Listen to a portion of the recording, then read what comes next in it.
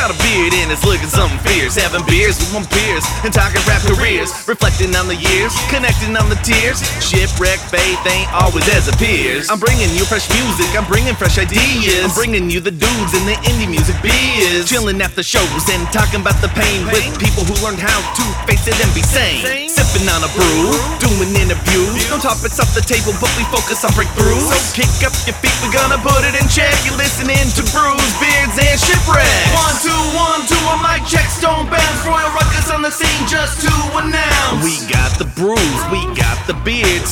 Tasty interviews for your ears to hear. 1, 2, 1, 2, a mic check, stone bounce. Royal Ruckus on the scene just to announce. We got the brews, we got the beards. Tasty interviews for your ears to hear. Welcome to this episode of Brews, Beards, and Shipwrecks. I'm your host, Jamie Bennett, also known as Chun J from Royal Ruckus. I'm here with my friend Peter Daly. What's going on, man? How you doing? Doing pretty well. Welcome to California. Thank you. It's always good to be back in California, man. And this is my home, ultimately. Yeah. This is where I was born and raised. Mm-hmm.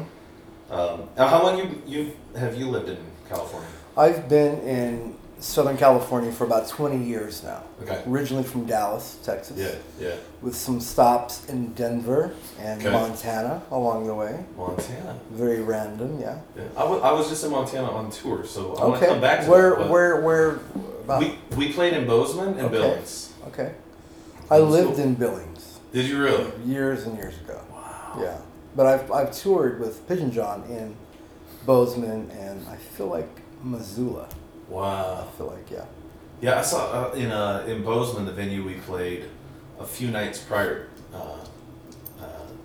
Charlie Tuna had played, Oh, okay. and I was like, "Oh, I wish I was the opener for that one." Yeah. Yeah, that'd be dope. Yeah, we had a good crew there, but it was not really a hip hop show. It was mixed genre, but it was pretty cool.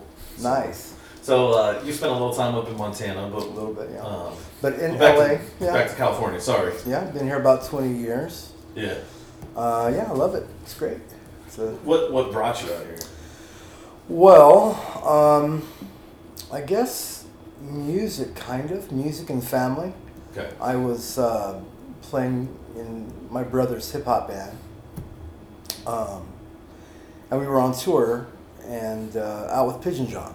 Okay. Pigeon John was on tour with us. Yeah. And he had just gotten a deal with Quantum Projects. Okay. And the run, I was in my brother's band called Ilharmonics, and that band was kind of coming to an end. Yeah. And my family had moved to California, Okay. my father and mother, and my sister. And so I'm out on the road with Ilharmonics, and Pigeon John is opening up, and that was kind of like our last tour. Sure. It was our last tour, Ilharmonics tour. Okay. So seeing that was happening, knowing that was happening, John said, "Hey, you should come out and play with me. I have a new record, blah, blah, blah." Yeah. And we, had clicked and we were cool. And so he's obviously based in LA and my folks had moved out here. So that basically is kind of what happened. I Sure. came out here and then started playing with John, and the rest, as they say, is history. That's cool. Yeah. I think it's around that time that we met. Yeah. You were in, was it Nashville? Or? Yeah, I was living in Franklin, Tennessee, which is just south of Nashville. Yes. And what I remember, I think, from the first time was you guys coming through and needing a place to stay on tour. Oh, yeah. And I could be wrong about this, but I feel like your brother was not on the tour at that point for some reason. Maybe. I feel like it was you, Plato, Pigeon John, Malachi? and Malachi. Yeah. Those are but maybe your brother was there and I just don't remember. Well, that makes sense because there were some dates where he wasn't there. I see. I see. He has a family and stuff, so there'd be times where he wouldn't be on the road. Or maybe he just was over it and was like, "I'm not going to do these shows." Who knows? We'll save that question for him. For him, yeah. For another time. So I remember that night was kind of funny. It was like, and with you being on tour, I mean, I may remember this more vividly than you because it was like a special moment because it kind of interrupted my life in a good way. Okay. Whereas it was just another night for you guys where you needed a place to crash. But I was living with a family that had a big entertainment. I remember system. that. Was it upstairs? It was upstairs. I remember that. Yeah. It was very dark. Do you remember what we watched? No. We watched Kill Bill. Kill Bill. I feel like we might have even watched Kill Bill 1 and 2. Wow. And, Great films. And we smoked the hookah and we drank screwdrivers. Wow. And I think it was literally like, you guys were coming in town, I had a place for you to crash, and I was like, we should have drinks. I have orange juice, and I have vodka.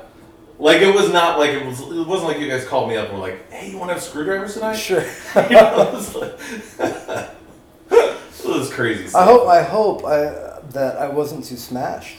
I don't think so. Okay, I good. think we just had a good time. And, Yeah. Okay. I was an elementary school teacher at the time. Okay. And that was the principal's house. Oh wow. And so, like, we were drinking screwdrivers with the principal. So I don't think we got too wild. Okay. Well, you never know. Christian school principal. Well, even more so. You never know. Wow, that's awesome. You have a great memory. I feel like my memory is, I remember random things. Yeah. Yeah. But like the screwdrivers, that's so cool. Like I love hearing stuff like that. People like, remember we were here and Right. you know, this Nas was there, and you went up and shook his hand. I'm like, I don't remember. Like Yeah. this. Yeah. Well, and it's kind of funny too. I think it was like 2 years later, Plato came back through with Malachi. I think that came during the GMA week, the Christian Music Sure. Week. And I wasn't living with the same guy, but we still smoked the hookah again. But I think we drank homebrew that time. Homebrew, okay. But yeah. So I guess we've given everybody a little bit of a window into who you are. But what's your deal? What's your story? Tell us about yourself. Well, I'm from, like I said, Dallas originally.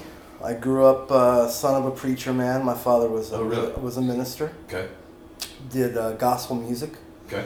Was raised in a tour bus. Spent all my formidable years as a child in a tour bus. Wow, I had no idea. Yeah.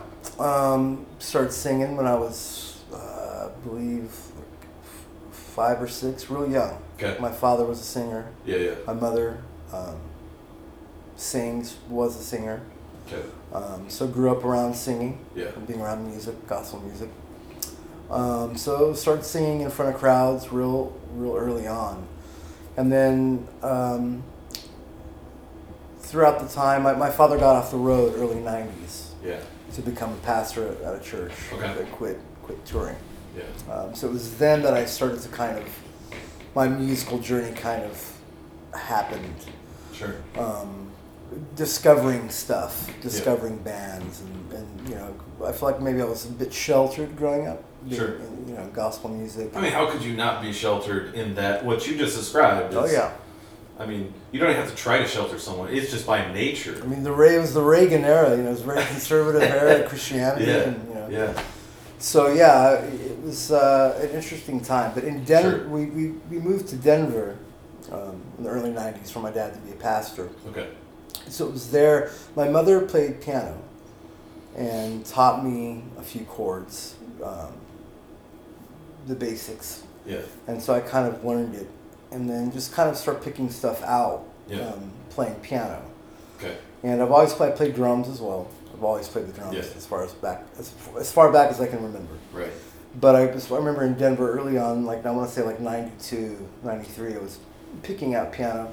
And there was a blind pianist that played at the music store that I would go to, Christian music store. Okay. Bible bookstore, if you will. Yeah, right. I worked at one for a couple of years. I did too. Oh, did you Oh, really? yeah. We're part of a special class. We are. We're like in a fraternity here. But yeah, he would play, and coincidentally enough, I played with Pit and John, toured with him for like the last 15 years. Yeah. And I remember going into the Bible bookstore and buying like Sanctifunctified. Romance movies like this beat really moves me to compel and tell my innermost thoughts. Of the other half in a paragraph consisting of 8 lines, which isn't very much time to speak. So I pick a pretty plum rose beauty, stepping sensuously, finessing all the rest of that female mess. So I'll end off with the philosophy I'm using. I can't live without them, but at times most confusing. Respect them. Trying to stay focused, but man, this woman around like a patch of locust. Over chicken, the booming fly Honda. Oh, Some of yeah, those yeah, yeah. early Christian hip hop samplers that Brainwash Yeah. Projects were on, and Yeah. Dynamic Twins, and anyways, it's funny how years later I would end up Yeah. playing with John, living in California, and all that. But yeah, and some listeners may not know that part. They might know who Pigeon John is, but, but may not know about like the Brainwash backstory. Projects Yeah. and the early and like Pigeon John had all kinds of features Oh, on yeah. other artists. Like it's the funny thing is like I felt like I was a Pigeon John and Brainwash Projects fan before Pigeon John and Brainwash Projects ever had anything out. Sure. And I'd never even seen them live. Oh yeah. You know. Yeah. But that was possible to do back then. Oh well, yeah. Well, he of course the infamous LA Symphony that he was Yeah. was in with Yeah. Flynn and Cookbook and all those guys.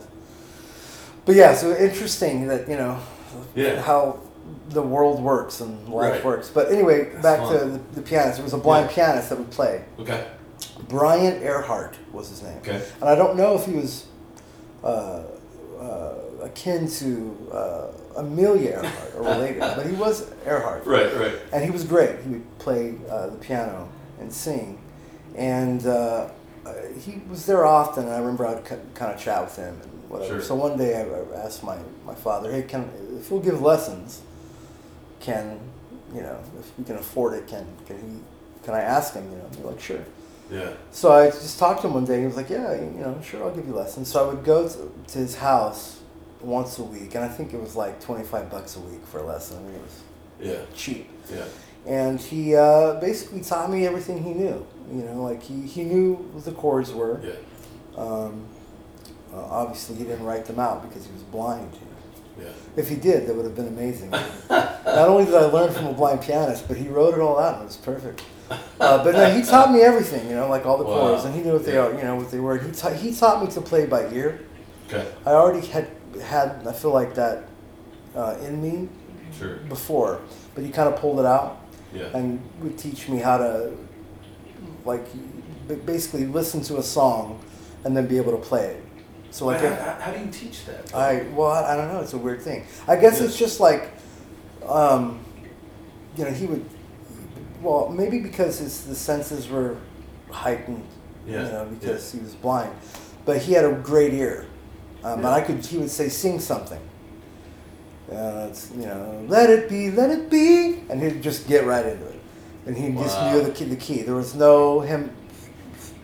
He just knew it. Wow. He was so good at that. So It's he incredible. was like, you can do that too. You can. Yeah. So he kind of showed me little ways to pick out stuff and hear Yeah. chords. And I mean, now if you were to sing that, I might say, well, that's C sharp or whatever. I haven't practiced that ability. Sure. But if we were to play a song and I went to the piano, give me like a few seconds and I can start playing it and figuring it out. That's so amazing. it's a really weird thing. So years later, as I got into music professionally and was doing it, I was always kind of, I never learned music traditionally. Yeah. Like I played by ear. Everything is by heart and soul, not the Yeah, traditional way. And it was later when I found out bands and artists I really look up to, Paul McCartney and people like that, and none of them knew how to read music. Yeah. They all played by ear, Yeah. and continue to do. So Yeah. it was interesting. So that's where it started. And during that time, my brother, who I ended up being harmonics with, showed me Tribe Called Quest. Yeah. The movie Almost Famous. Yeah. There's a scene where Zooey Deschanel gives her younger brother a stack of records and is like, listen, I'm leaving, but this is like gold. You listen Yeah. to this. Yeah. I kind of had that moment, So Wow. all the hip hop stuff, and then of course got the Beatles and the Stones and Billy Preston, and you name it, David Bowie and Yeah. Peter Gabriel and just all of it. It was like a huge, I feel like I went to school. Yeah. I just spent hours and hours and hours listening to music and playing along and just Right. trying, digesting before the internet and Google and Yeah. Yeah. all that stuff. So that's kind of where Yeah. my music started. And then after that, like I said, played with Philharmonics. Yeah. Ended up playing with Pigeon John. Yeah. Played with him. I still play with him since 2005. Wow. And through that, discovered my love for writing songs. Yeah. And so I've done some records. I had a band a few years back, and we put some stuff out. So singer-songwriter, doing all that. I've Yeah. recorded some stuff, released some things. I'm working on a new record now. sometime next year to come out. That's So, awesome. and obviously producing and working on people's projects, Pigeon John and Flynn, and Yeah, you're still doing stuff with them. yeah, so work with them and just all different kinds of Yeah, people. yeah. Have you did you work on some of the root beer stuff? I or- did the first root beer. That's- First root that's a beer. good one. Yeah, the song I played on it was a song called "Feels So Good." Yeah. I played all the keys. Dude, that's my favorite root beer song. Oh, it's great. I you, love. you played the keys Oh, on yeah, that? I played keys oh, on dude. that. And there's another That one makes on me it. love that song even more. Na, na, na, na, na.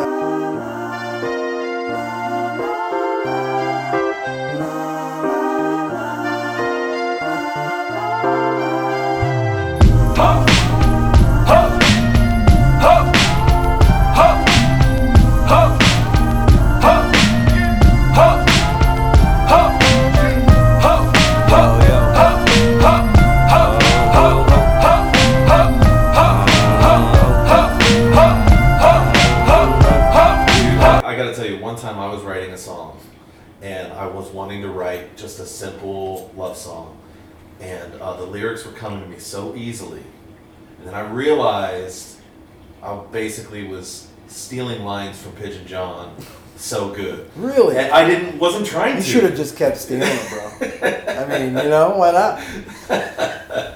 He'll never know. Right, exactly. Well, that's awesome, man. How do you have any idea like how many tours you've been on over the years? Have you ever stopped to try to think through that? Man, that's a good question. No, I haven't, but I've probably been on. I mean, I don't know. Yeah, how a do you lot. count that? I can't even. Yeah. Probably. I mean, I don't even know. Okay. It'd be. I have a bad enough memory anyway. But I've been touring with John since, like I said, since 2005, Okay. and we're in 2018. So. Yeah. But a lot. Travel all around the world with him. So, Yeah, we were talking earlier before the tape was rolling, so to speak, about some of your experiences in Germany and in France and like. Oh yeah. What was I don't know. Good question might be, what was your favorite country to play in? I would say France. Really? John has a big following in Europe, and especially in France. Yeah.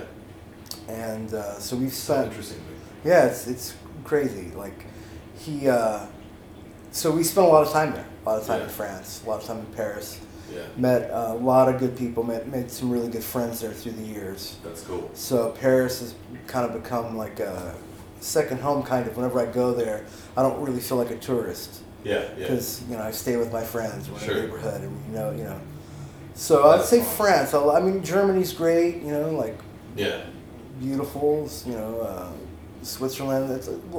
Europe is just beautiful. Yeah, I love Europe. But France, there's something about the culture and just they're just kind of cool. Yeah. Yeah. There's just something cool about smoking a cigarette and drinking some coffee, listening to rock and roll in France. It feels like, I don't know, maybe it feels like to me it kind of feels like the 60s when I'm there. Sure. Like there's just, maybe it's because I'm on tour, I'm doing music, but there's just this free, Yeah. non-commercialism kind of feeling there. Yeah. Where art is really respected. People come to shows, people buy merch, people listen to the radio. Wow. It's a lot different than America. Yeah. So So what you're saying is all artists should go to Europe. yeah, and the weird thing, and like with playing with John, I'll say this real quick. When we started going to Europe, he's has, like I said, he has a big following there, but we don't know that. Right. Like you have managers and labels, and people say, okay, well, the music's doing good, so we're gonna send you guys to Europe, and you're gonna be there for a couple months on tour. I'm like, oh, great, cool, Yeah. And so we go out there, and the shows there's lots of people, Yeah. and every show is sold out, and it's like Yeah. a different. It's like I remember me and John, playing real big venues, and we'd be walking through, and I remember John right before there was a good time where before almost every show. They'd come get us in the dressing room and be like, all right, guys, 5 minutes, until we go on. And then walk us down. And I remember John leaning over to me and going, man, I hope there's people here tonight. Because, you get used to playing good shows and bad shows. And America can be a kind of a tough place to play. Right. And like sometimes you show up and there's 5 people at a show or there's whatever. So just that remnant of coming from that world, then you go out there and there's like 5,000 people and you're like, wow, are they here to see us?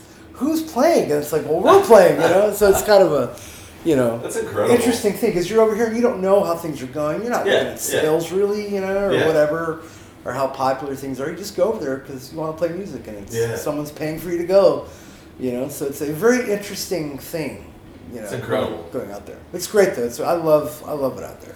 Do you feel like when I don't know, how does it feel coming back from something like that? When you get off tour, you go from that to basically the everyday life back home. What's that transition like for you? It can be interesting. When I'm on tour, I'm dying to get home.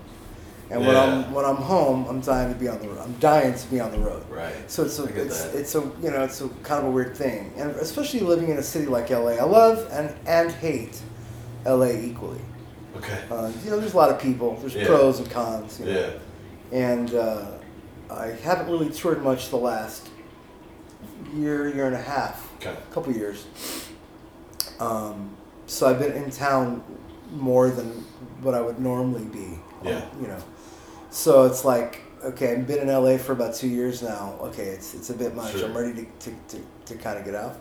So, but to your question, it depends. When you're out, and because you've gone on tour. Yeah. When you're out for a real long time, and you're away from home for months. Yeah. You're doing really long tours. It's like you come back and you just want to sleep and just veg, But like coming back from Europe, I feel like every time we've come back, I can't speak for John. I'll speak just for myself. But I know every time I come back, I'm so inspired. Yeah. Because there's a creative vibe, over there. Yeah. And you kind of, being an artist, you feed off of energy and stuff. And so it's like, you're there and you're playing big shows and the people are really cool and there's great experiences and new things happening there and, all kinds of cool creative stuff. So coming back, it's like, kind of like my tank's full. Yeah. Versus going and playing a real crappy tour and you come home and you're like, I'm gonna go get a job at Foot Locker, or or right. You know what I mean? Yeah. Or Cinnabon or whatever. Yeah. But coming back from those tours, it's like I've never come back from those tours and been like, oh man, right. I should get a job at Home Depot. Yeah. You know what I mean? Like it's so inspiring. Right. So I could totally see that. Oh yeah. Yeah. I just got back on a tour that I enjoy it very much, but it was a lot of miles and in a short amount of time, and so it was the one where I went to Montana. Okay. Yeah. Yeah. From North Florida, I live in South Florida. Oh, yeah. But the tour started in North Florida, went all the way to Montana and back. Oh, God bless you. The second to last date was Montana, and the last date was like basically Tennessee Georgia line. Okay.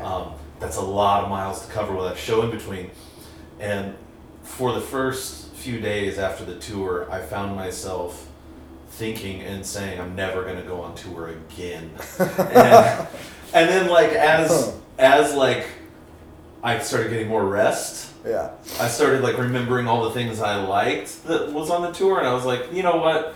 I'll definitely go on tour again. I'll just plan a little better. Yeah. Yeah. Well, and I've had that too. I can relate to that. Because not every tour is the same. Yeah.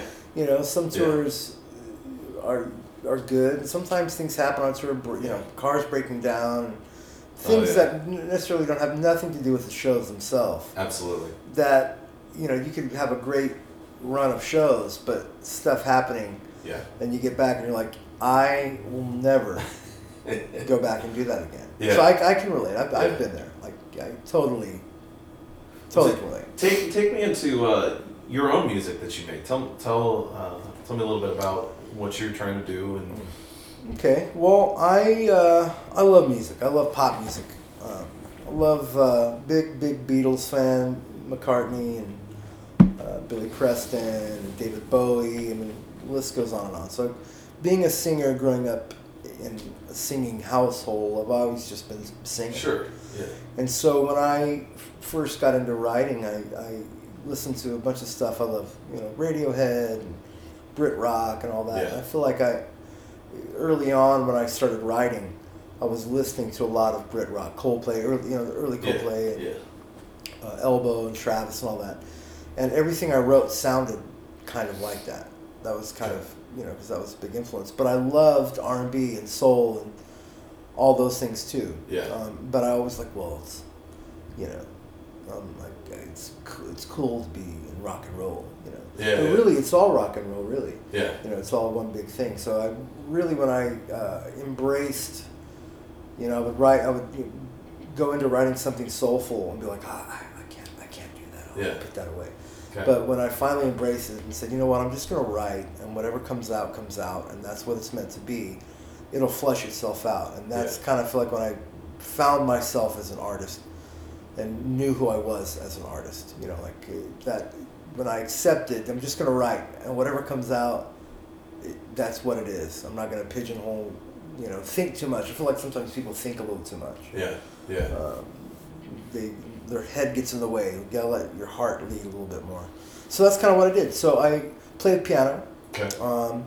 And I feel like I make a type of, I don't know, I'm influenced by the old school pop stuff. Okay. So I feel like it's a bit of that, but modern, mixed Okay. with modern.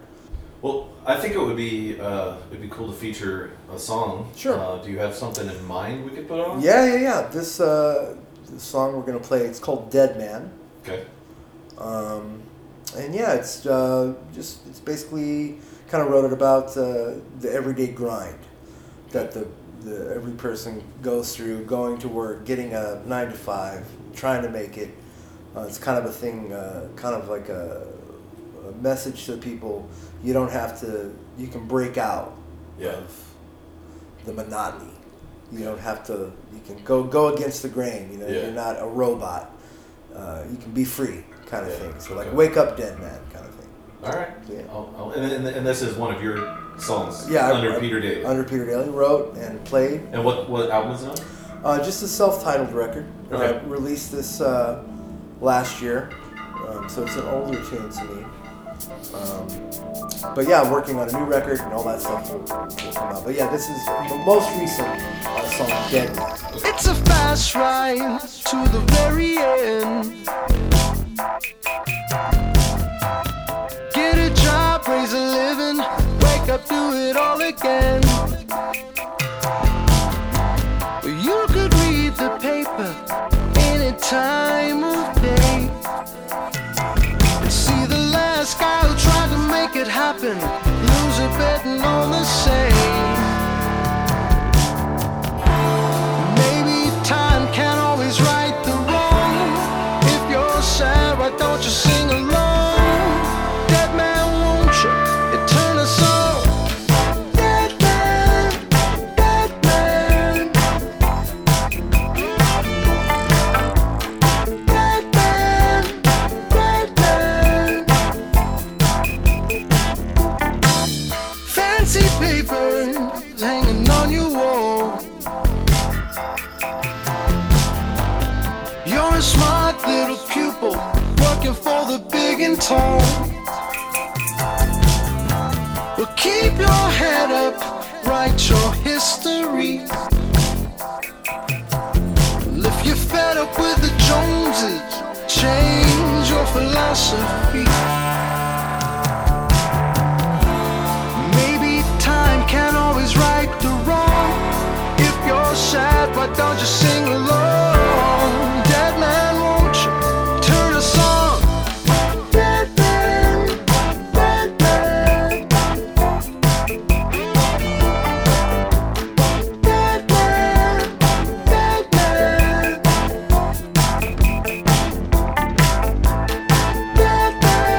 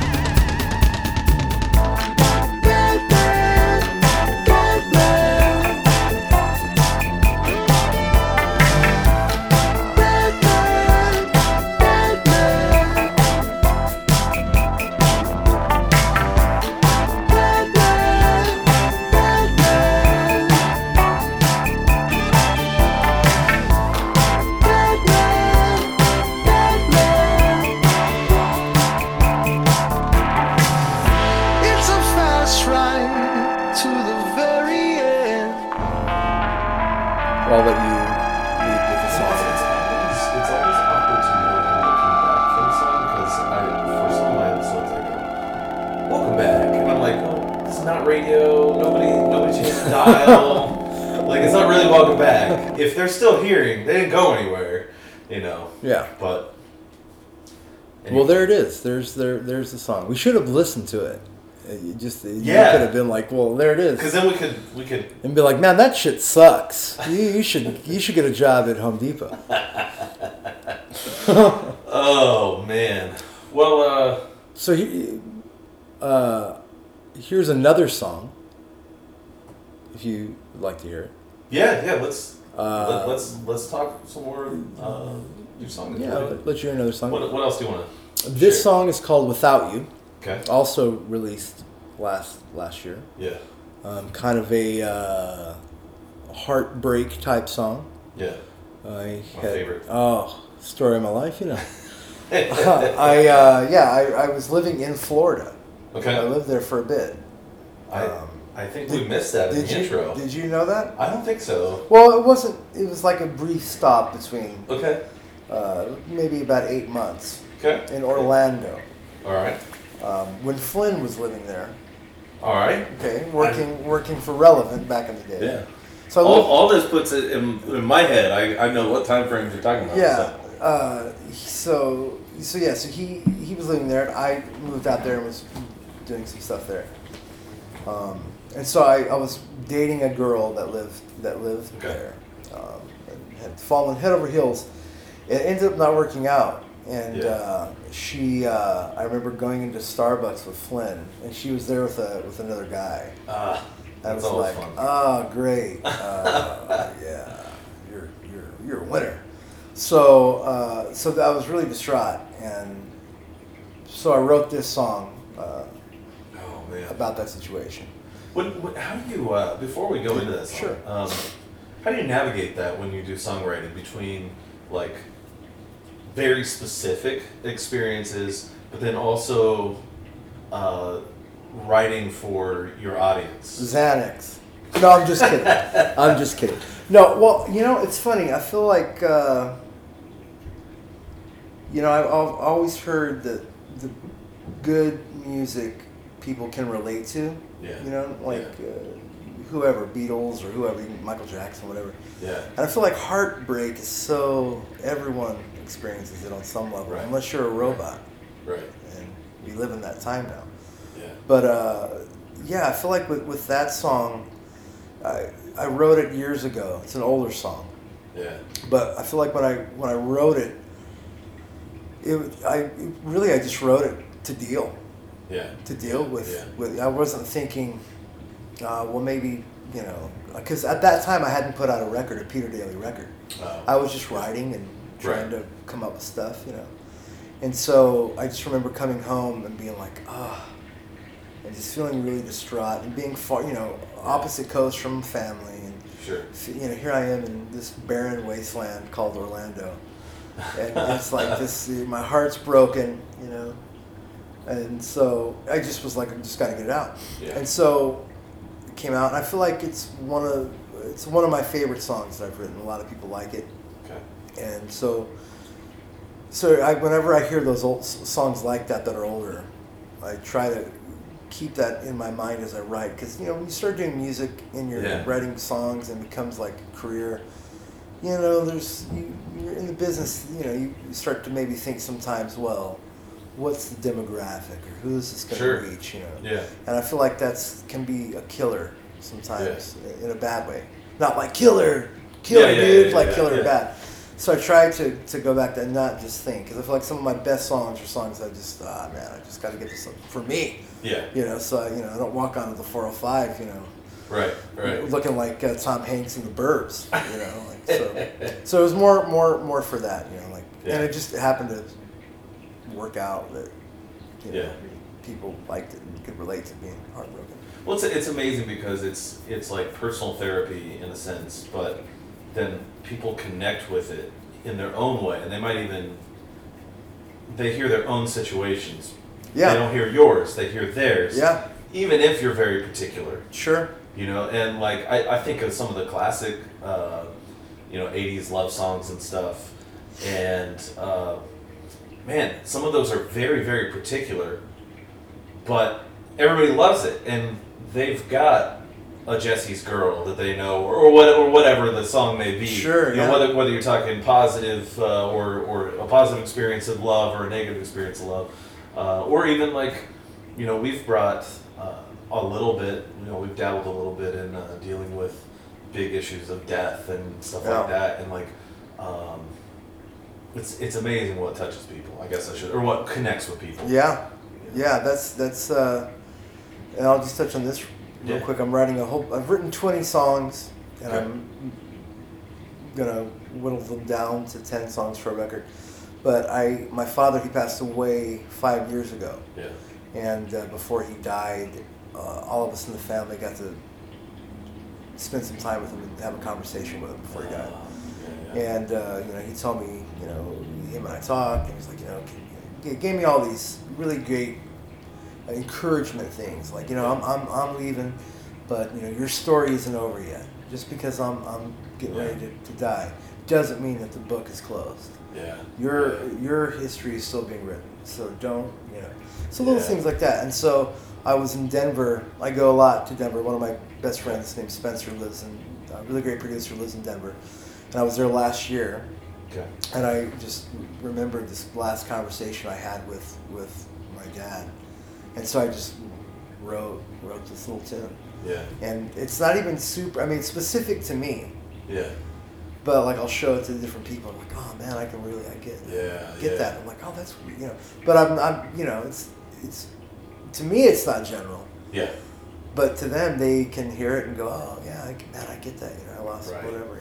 So it's interesting. Yeah. How that happens. Yeah, I love that. So. All right, let's play the song. What was the title? So this song is called Without You. Without You. That's right. All right. Here it goes.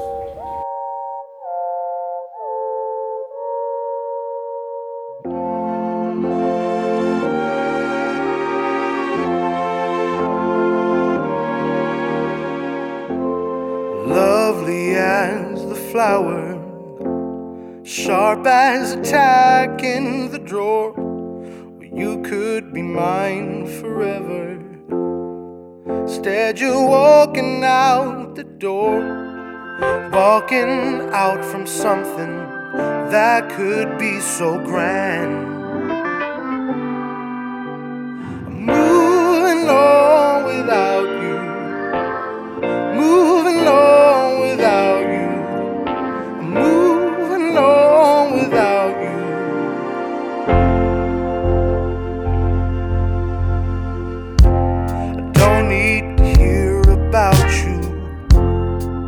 All that Broadway has to say really doesn't matter. I never knew you anyway. Why I keep on thinking that there's still a chance. Moving on without you, moving on without you.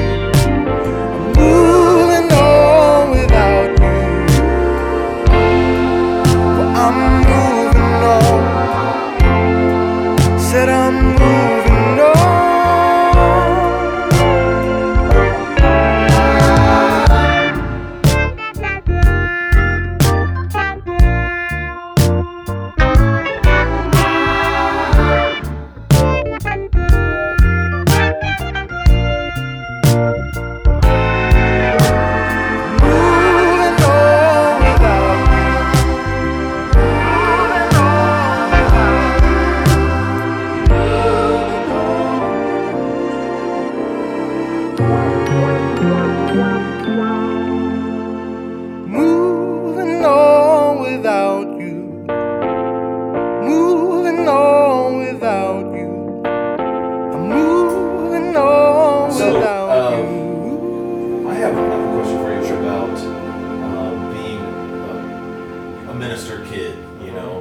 PK or whatever, and how has that affected your life all these years later? Does it? Well, how long is this podcast? Do we, can we call a therapist and maybe the Pope to come and mediate? It's been an interesting journey. Yeah. I grew up, kind of pretty strict Christian home. Yeah. And I didn't grow up like a normal kid. I was homeschooled. I knew music. I spent lots of time in Nashville. I knew the stage and performance and all that kind of stuff. And I remember being a kid and trick-or-treating at campgrounds. Okay. Because it would be on tour in the bus. Wow. That was normal to me. Yeah. And so it wasn't until I got older and started to integrate into the system of being around other kids and other people that it was weird. I always felt kind of awkward. At school, everyone was interested in sports and they were jocks and bro and all that kind of, which is great. But I cared more about music and colors and art and stuff like that. So I felt like I really didn't fit in. And then just being, growing up in the church and during that time, it was, went through a phase where it was wrong I couldn't go to movies. Wasn't allowed to go to movies or wasn't allowed to listen to secular music. Right. And things like that. And so for me, I guess I had some really good music that helped me through a bit. I really loved DC Talk growing up. Yeah. I was a real big fan. And, That's great. was always a real big Kevin Max fan, Okay. And then later became friends with him. He's one of my good buddies. Oh, nice. And so it's interesting again how the world kind of turns. But I think I served him coffee at Starbucks. Yeah. When I was a barista, but I think that's my only Kevin Max story. Oh well, I did go on tour with Tate. Okay. I hate that guy. Do you? No, I'm just kidding. I'm just kidding. I've never met him. I don't remember that. But no, so I feel like I grew up really strict and when I started, I feel like growing up, my family, the family business was church.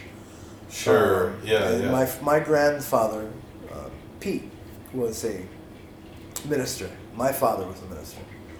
So there was like an automatic, you're going to be a minister too kind of thing. Right. And, I didn't want to be. I'm not one. I mean, I feel like maybe we all are kind of ministers to an extent, all of these people to be a light to everyone, Yeah. It doesn't have to be in the facet of a church or whatever, however you want to look at that, Right. I feel like we're all supposed to be ministers on some extent, to some extent. So growing up, it was very sheltered, and when I started to kind of break out of that, and when I hit the road, when I got to the point where I'm doing music, I really got real wild. Yeah. Drugs and sex, drugs, and rock and roll, the whole thing. I mean, I embraced it full on, head on. Yeah, I was going to say, head on cliche. Yeah, I mean, literally, the whole thing. I just embraced it, and really was bitter about church for a real long time. My father was a pastor, really great dude. One of the nicest human beings I've ever met. And it wasn't until later in life, probably like the last 10 years, that I softened a bit. I was really bitter towards church and just God and the thought of it. Yeah. And it's easy when you're in America and you're told this is how things are, this is the right religion, these religions are wrong, and then you go overseas and you spend time with Moroccan people and just whatever. You're in different scenarios, and it's like there's a whole other world out there. Yeah. And there's good people everywhere, and so it's like I just had a hard time dealing with what I'd kind of been taught. And I'm not trying to throw any family under the bus, but during that era of time was a very conservative, strict kind of time, and I feel like it was easier to say it's wrong to drink and smoke, rather than say have some discipline. Sure. And moderation. Yeah. Because, people are weak and can have problems. And that's true. Yeah.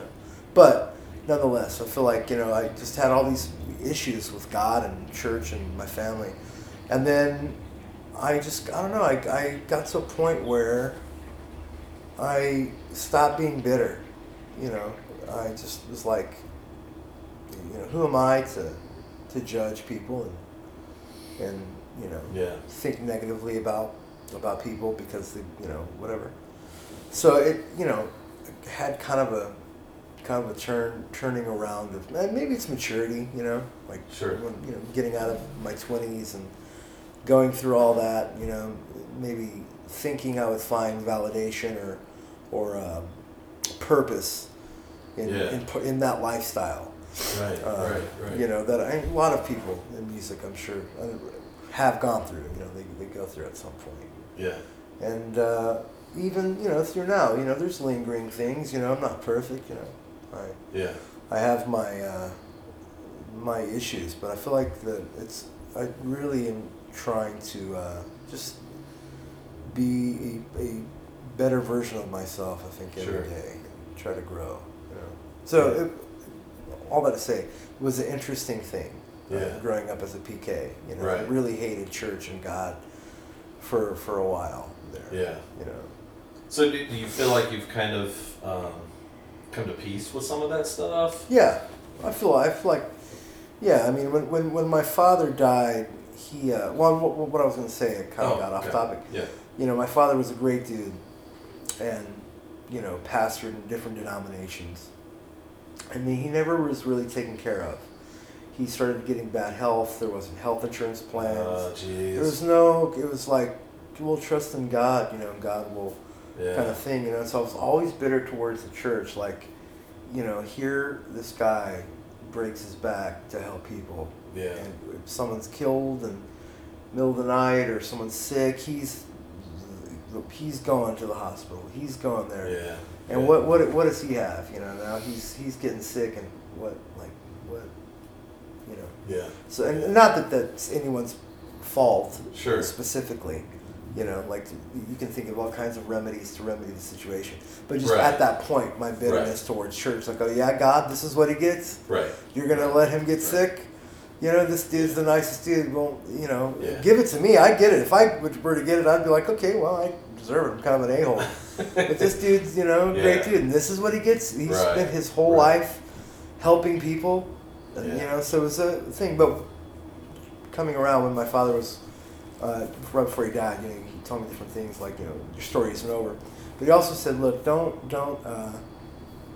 hold a grudge against the church. He's like, the church isn't, the people in the church aren't God. Yeah. They're not the final authority. Yeah. And people are always going to let you down. Yeah. But God won't. So don't put your hope in people necessarily. Right. Put your hope in God. Your faith, if you have your faith, should revolve around God, not don't let people's actions dictate. You know? Yeah. And so that really kind of struck a chord with me. You know, it's like so that helped a lot to deal. My perspective shifted a bit. Yeah. You know, at that point, and from there on. No, that makes a lot of sense, and I think that's something that's hard for people to grasp, no matter how deeply their faith may be in whatever their religion or tradition is. Yeah.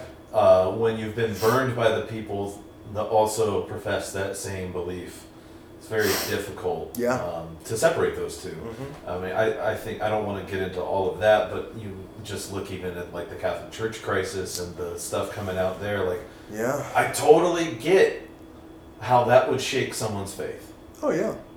Particularly when you look at how deeply it was covered up by people who should have been protective of innocent people, you know, and and so like it's very easy to see the structure and the people as equal to the whole package, you know, as part of the whole God. Well, it gives, you know, whether it's whatever religion or whatever, it gives just faith a bad name.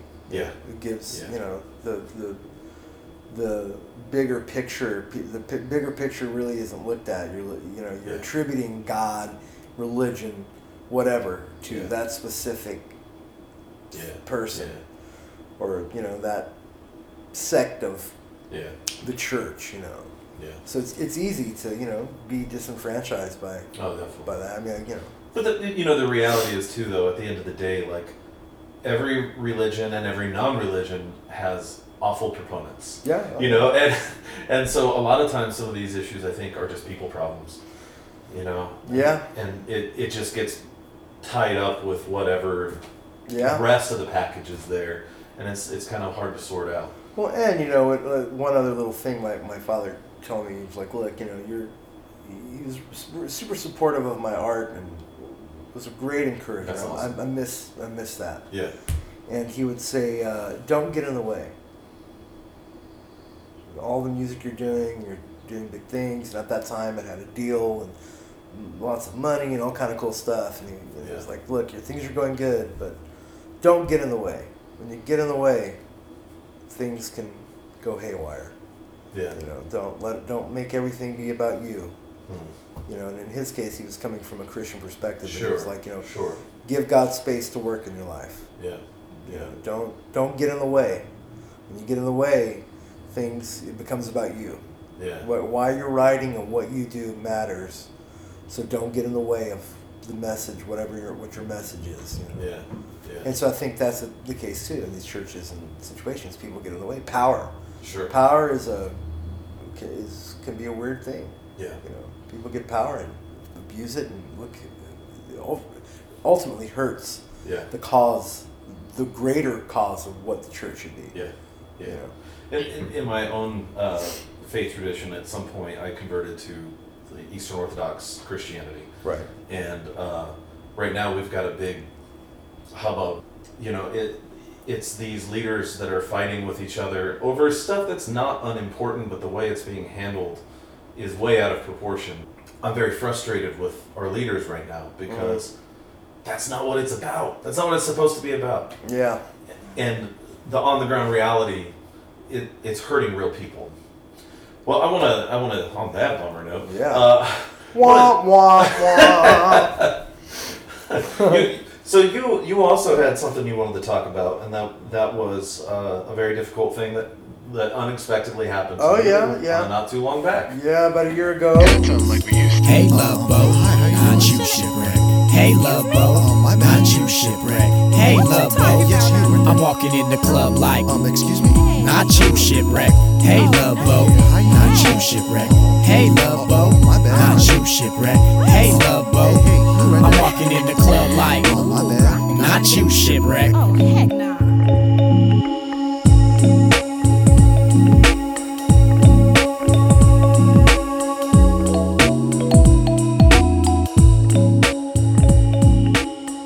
In a car accident here in LA, and broke all my ribs and broke my nose. Had to have my right hip replaced. Had to Really? learn. I didn't remember the hip part. Had to learn how to walk again, kind of. Jeez.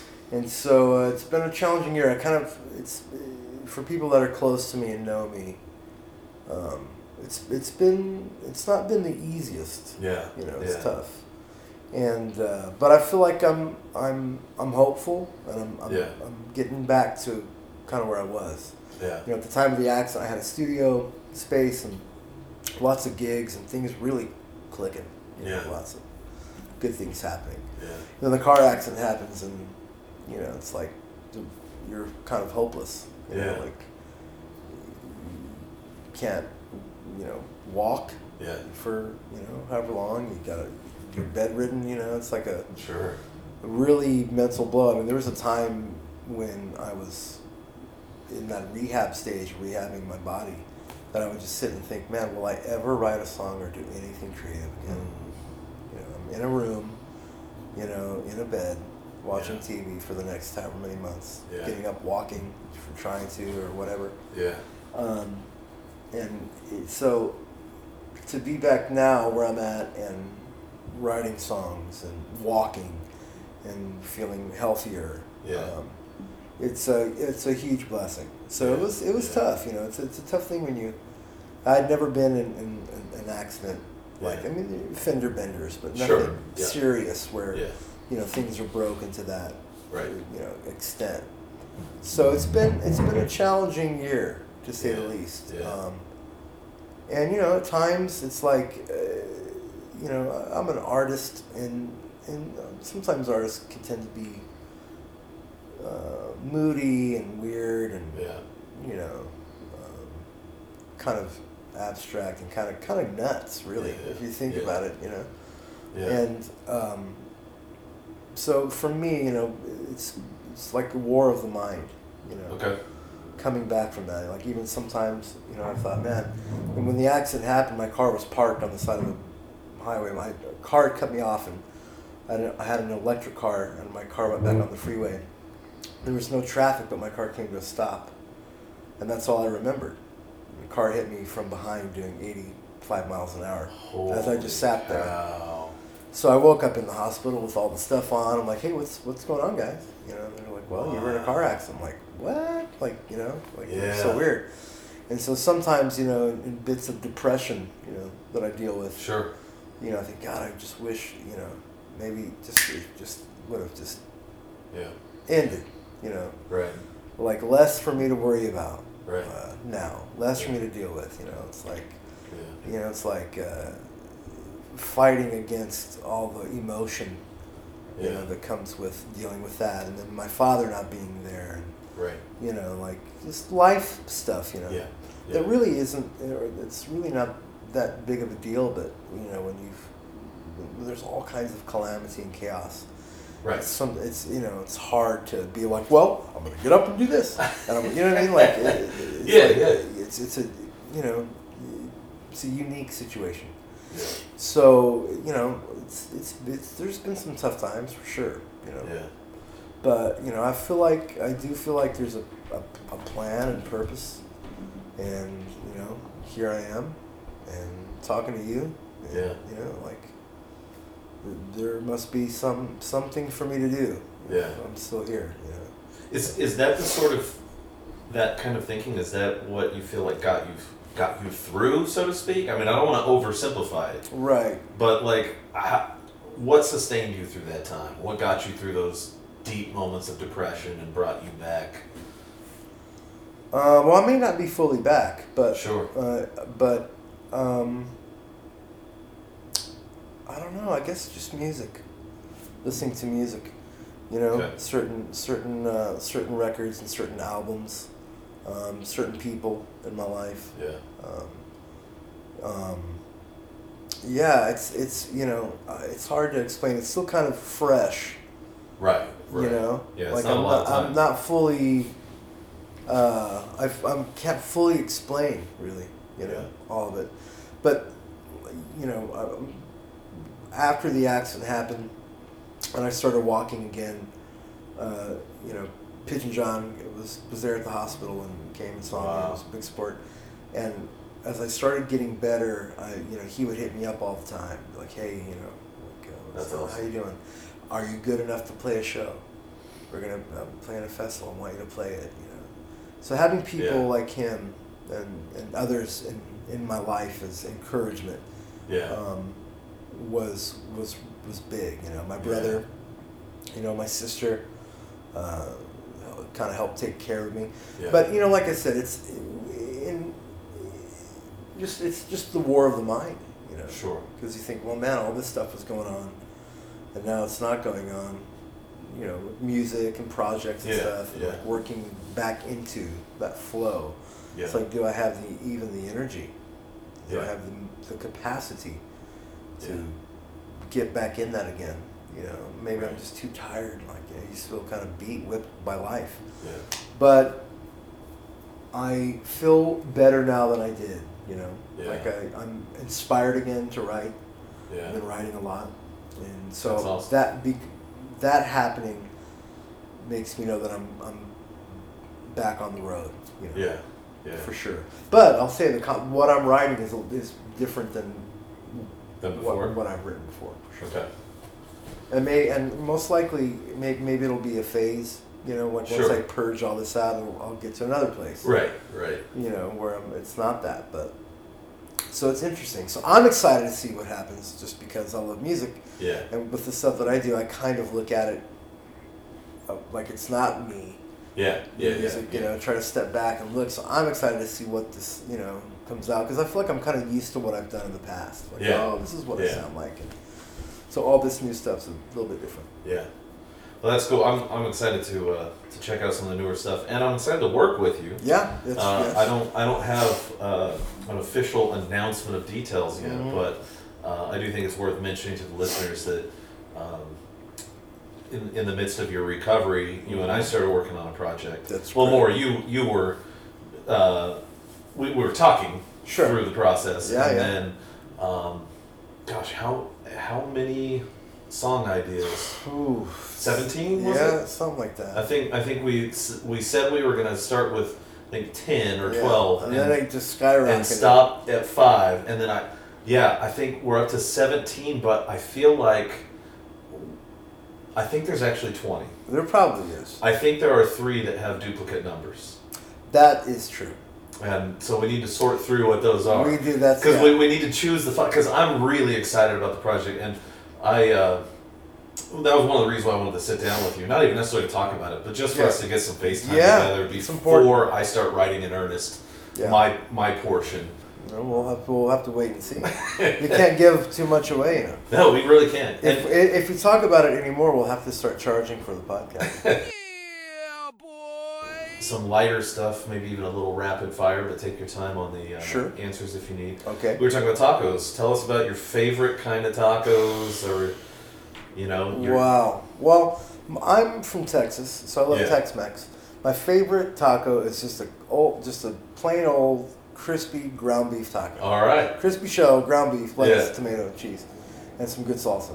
Now my friends that are more highbrow with their tacos are like, oh, that's whatever. But I love a good taco. And in LA, it's hard to find ground beef crispy tacos. Oh, yeah. But if you're ever in LA, Rick's off the 5 here, not too far from us here in LA, downtown LA. Yeah.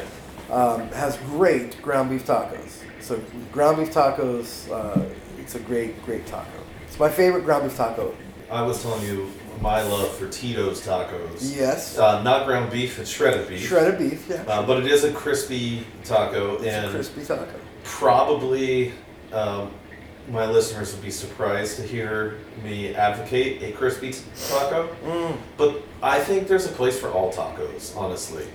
And if it's done right, it's incredible. Not one taco is alike, you know. Right? You can't discriminate against the taco. Yeah. Who needs the phrase, unique snowflakes? We unique tacos. I mean, come on now. What's up, David? That's no taco is alike, you know. I'm all for diversity in the taco. I had a beer tonight. I had an IPA, tropical IPA. I don't remember who brewed it. I forgot to check in on Untapped. It was me. You did. I spent all day in overalls, and I don't know what they even do. Well, I kid. You didn't have a beer though. But what do you? If you do drink beer, what do you usually drink? I'm not really a beer guy. Okay. What is your drink? This is gonna sound really, really weird. People might think of me differently. Okay. But I've really been on a pina colada kick lately. Really? Yeah. I mean, what am I, a 14-year-old boy? Right? Pina coladas. I really don't drink much anymore. Okay. I was a big drinker in my 20s. Okay. And a bottle of Jameson I could kill in one setting on my own and be completely normal. Yeah. It'd be fun. Wow. Or not normal, depending on who you ask. Sure. But you were functional. I was functional. Yeah. I've laid off a lot. I'm just kind of over it. Yeah. So I'll still have a drink every now and then, and go out, but less like the touring days when you're just motley crewing it, drinking, like ruining your liver. But I do, I will have a drink every now and then when we go out. But just for some reason, I've just been on this fruity, islandy type of. What is it that gets you excited about that? I don't know. I wish I knew. I just like coconut. Yeah, that's fine. I mean, my dad. I don't know if he's doing this anymore. Yeah, I think he is. He likes. He's a Harley rider. Okay. And when they go on Harleys, they drink out of red Solo cups a lot of times. Okay. And so a while back, a couple of years ago, he started just drinking red Solo cups at home. Doesn't matter what's in it. It just creates a mindset and a feeling for it. Sure, brings them back. Yeah. So I wondered if maybe your pina colada was a little bit like that. Just Maybe. feels like being on vacation or something. Yeah, maybe. Or maybe I just need a vacation. Maybe that's the sign. I need to go somewhere and have a pina colada on a beach someplace. Yeah, you might ought to do that. Come out to Florida. Yeah, it's been a while. Well, so what are your socials that people can check out? I am on little buddy. Olivia. Olivia's here. Olivia Chug is famous. She's been on several Olivia, podcast episodes. Olivia. Write a song for you, Olivia. You were singing. You got it. You were there, kind of. Let's sing along. Instagram, Peter Daly, PeterDaily. And then just the website, peterdaily.com, PETER, Okay. and then the dash, DAILY.com. Okay. Very cool. So yeah, go up there. There are music there. I'm on Spotify. I was gonna say you're on all the things, right? All the Spotify's and the all the hip things that the kids are into today. very nice. Spotify, Apple, Very cool. Pears. Yeah, check out Peter Daily at those places. You can also check out Royal Ruckus is at Royal Ruckus or at Royal Ruckus Official, depending on which social media network. Well, I appreciate you being on, but there is one last question. I didn't prepare you for this. Okay, here it comes. What is, to you, the greatest rap song of all time? That's like, man. That's like saying, what's your favorite Beatles record? God, all of them. Yeah, yeah. Let's see. Favorite hip hop song. Woo. Well, I think it's hard for me to say my favorite hip hop song of all time. So I'm going to be political with my answer. Not with my answer, but be political with my approach to the question. Sure. Probably my favorite hip hop group is A Tribe Called Quest. Easily. I'm with you on that. It's just, a war tour. Yeah. I mean, that's, classic to me. I mean, it's like Blackbird of the Beatles. To me, it's like that. It's a classic song. Also, another favorite of mine, Gangstar, You Know My Steez. Oh, yeah. He rips so it on good. that. I mean, his rhymes on that are just dope. Yeah. He's like, what does he say? He says, Or it gets tragic like the havoc of a nuclear bomb. Then I grab your palm, no pulse, you're gone. And if you thought we lose our niche in this rap you way wrong. I stay up, I stay on, shine bright like neon. Your song's pathetic, synthetic like rayon. Fat beats they play on, one dope rhymes put me on. Word is bomb, you know my steez. It's just dope, Yeah. So that, I mean, De La Soul, I mean, there's so many, Paul's Boutique, that whole record, Beastie Boys. Incredible. I mean, Busta Rhymes, Yeah. there was some, of course, Jay Dilla. And, Well, which one do we need to settle on to play? Because I actually... I'm going to say it on a war tour. War tour. Yeah. Do you remember where you were when you first heard that or anything? I was in Denver, Colorado. Yeah. My brother, being in the hip hop scene and stuff, played it. I was turned on to it by him. Okay. I just remember hearing it, just bumping it in the car. I was like, oh man, this is the best thing I've ever heard. It was like they were having sex with my ears. Right. Not like literally, what I mean? Yeah. That'd be kind of weird. Yeah, that would. And I'm not really into that. But Yeah, if I ever met Q-Tip, I would not want him in my ear. In my ear, No, like that. no, son. No, I get you. But no, just the music was, it was just great. It's just that when that Yeah. song comes on, it's like, oh man, it's so good.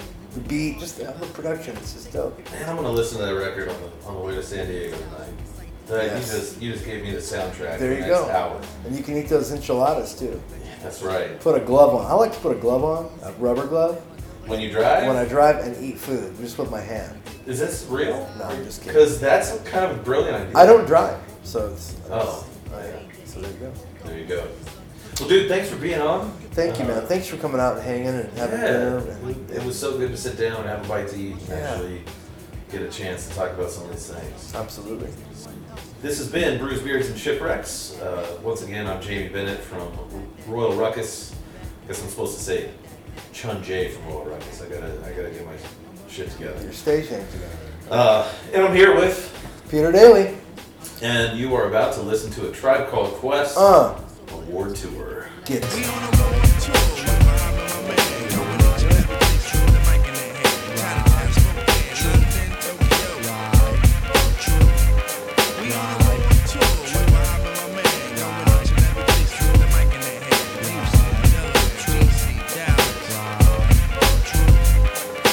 Back in '89, I simply slid into place. Buddy, all up in your face. A lot of kids was busting rhymes, but they had no taste. Some said Quest was whack, but now is that the case? I have a quest to have a mic in my hand. Without that, it's like Kryptonite and Superman. So Shaheed come in with the sugar cuts. Fife Dog's my name, but on stage call me Dynamite.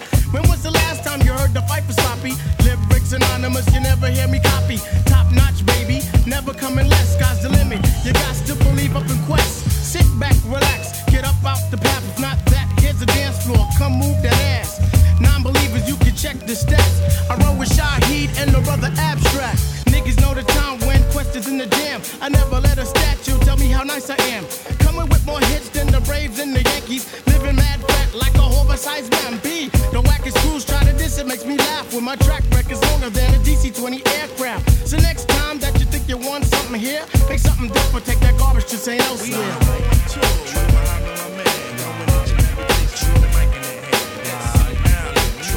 Motown. Right. We on the road tour. With Muhammad, my man. Going each and every place with the mic in their hand. Chinatown, Spokane, London, Tokyo. Right. We on the road tour. With Muhammad, my man. Going each and every place with the mic in their hand. Houston, Delaware, DC, Dallas. Right. We on the road tour. With Muhammad, my man. Going each and every place with the mic in their hand. New York, NJ, VA. 7 times out of 10, we listened to our music at night. Thus spawned the title of this program. The word maraud means to loot. In this case, we maraud for ears.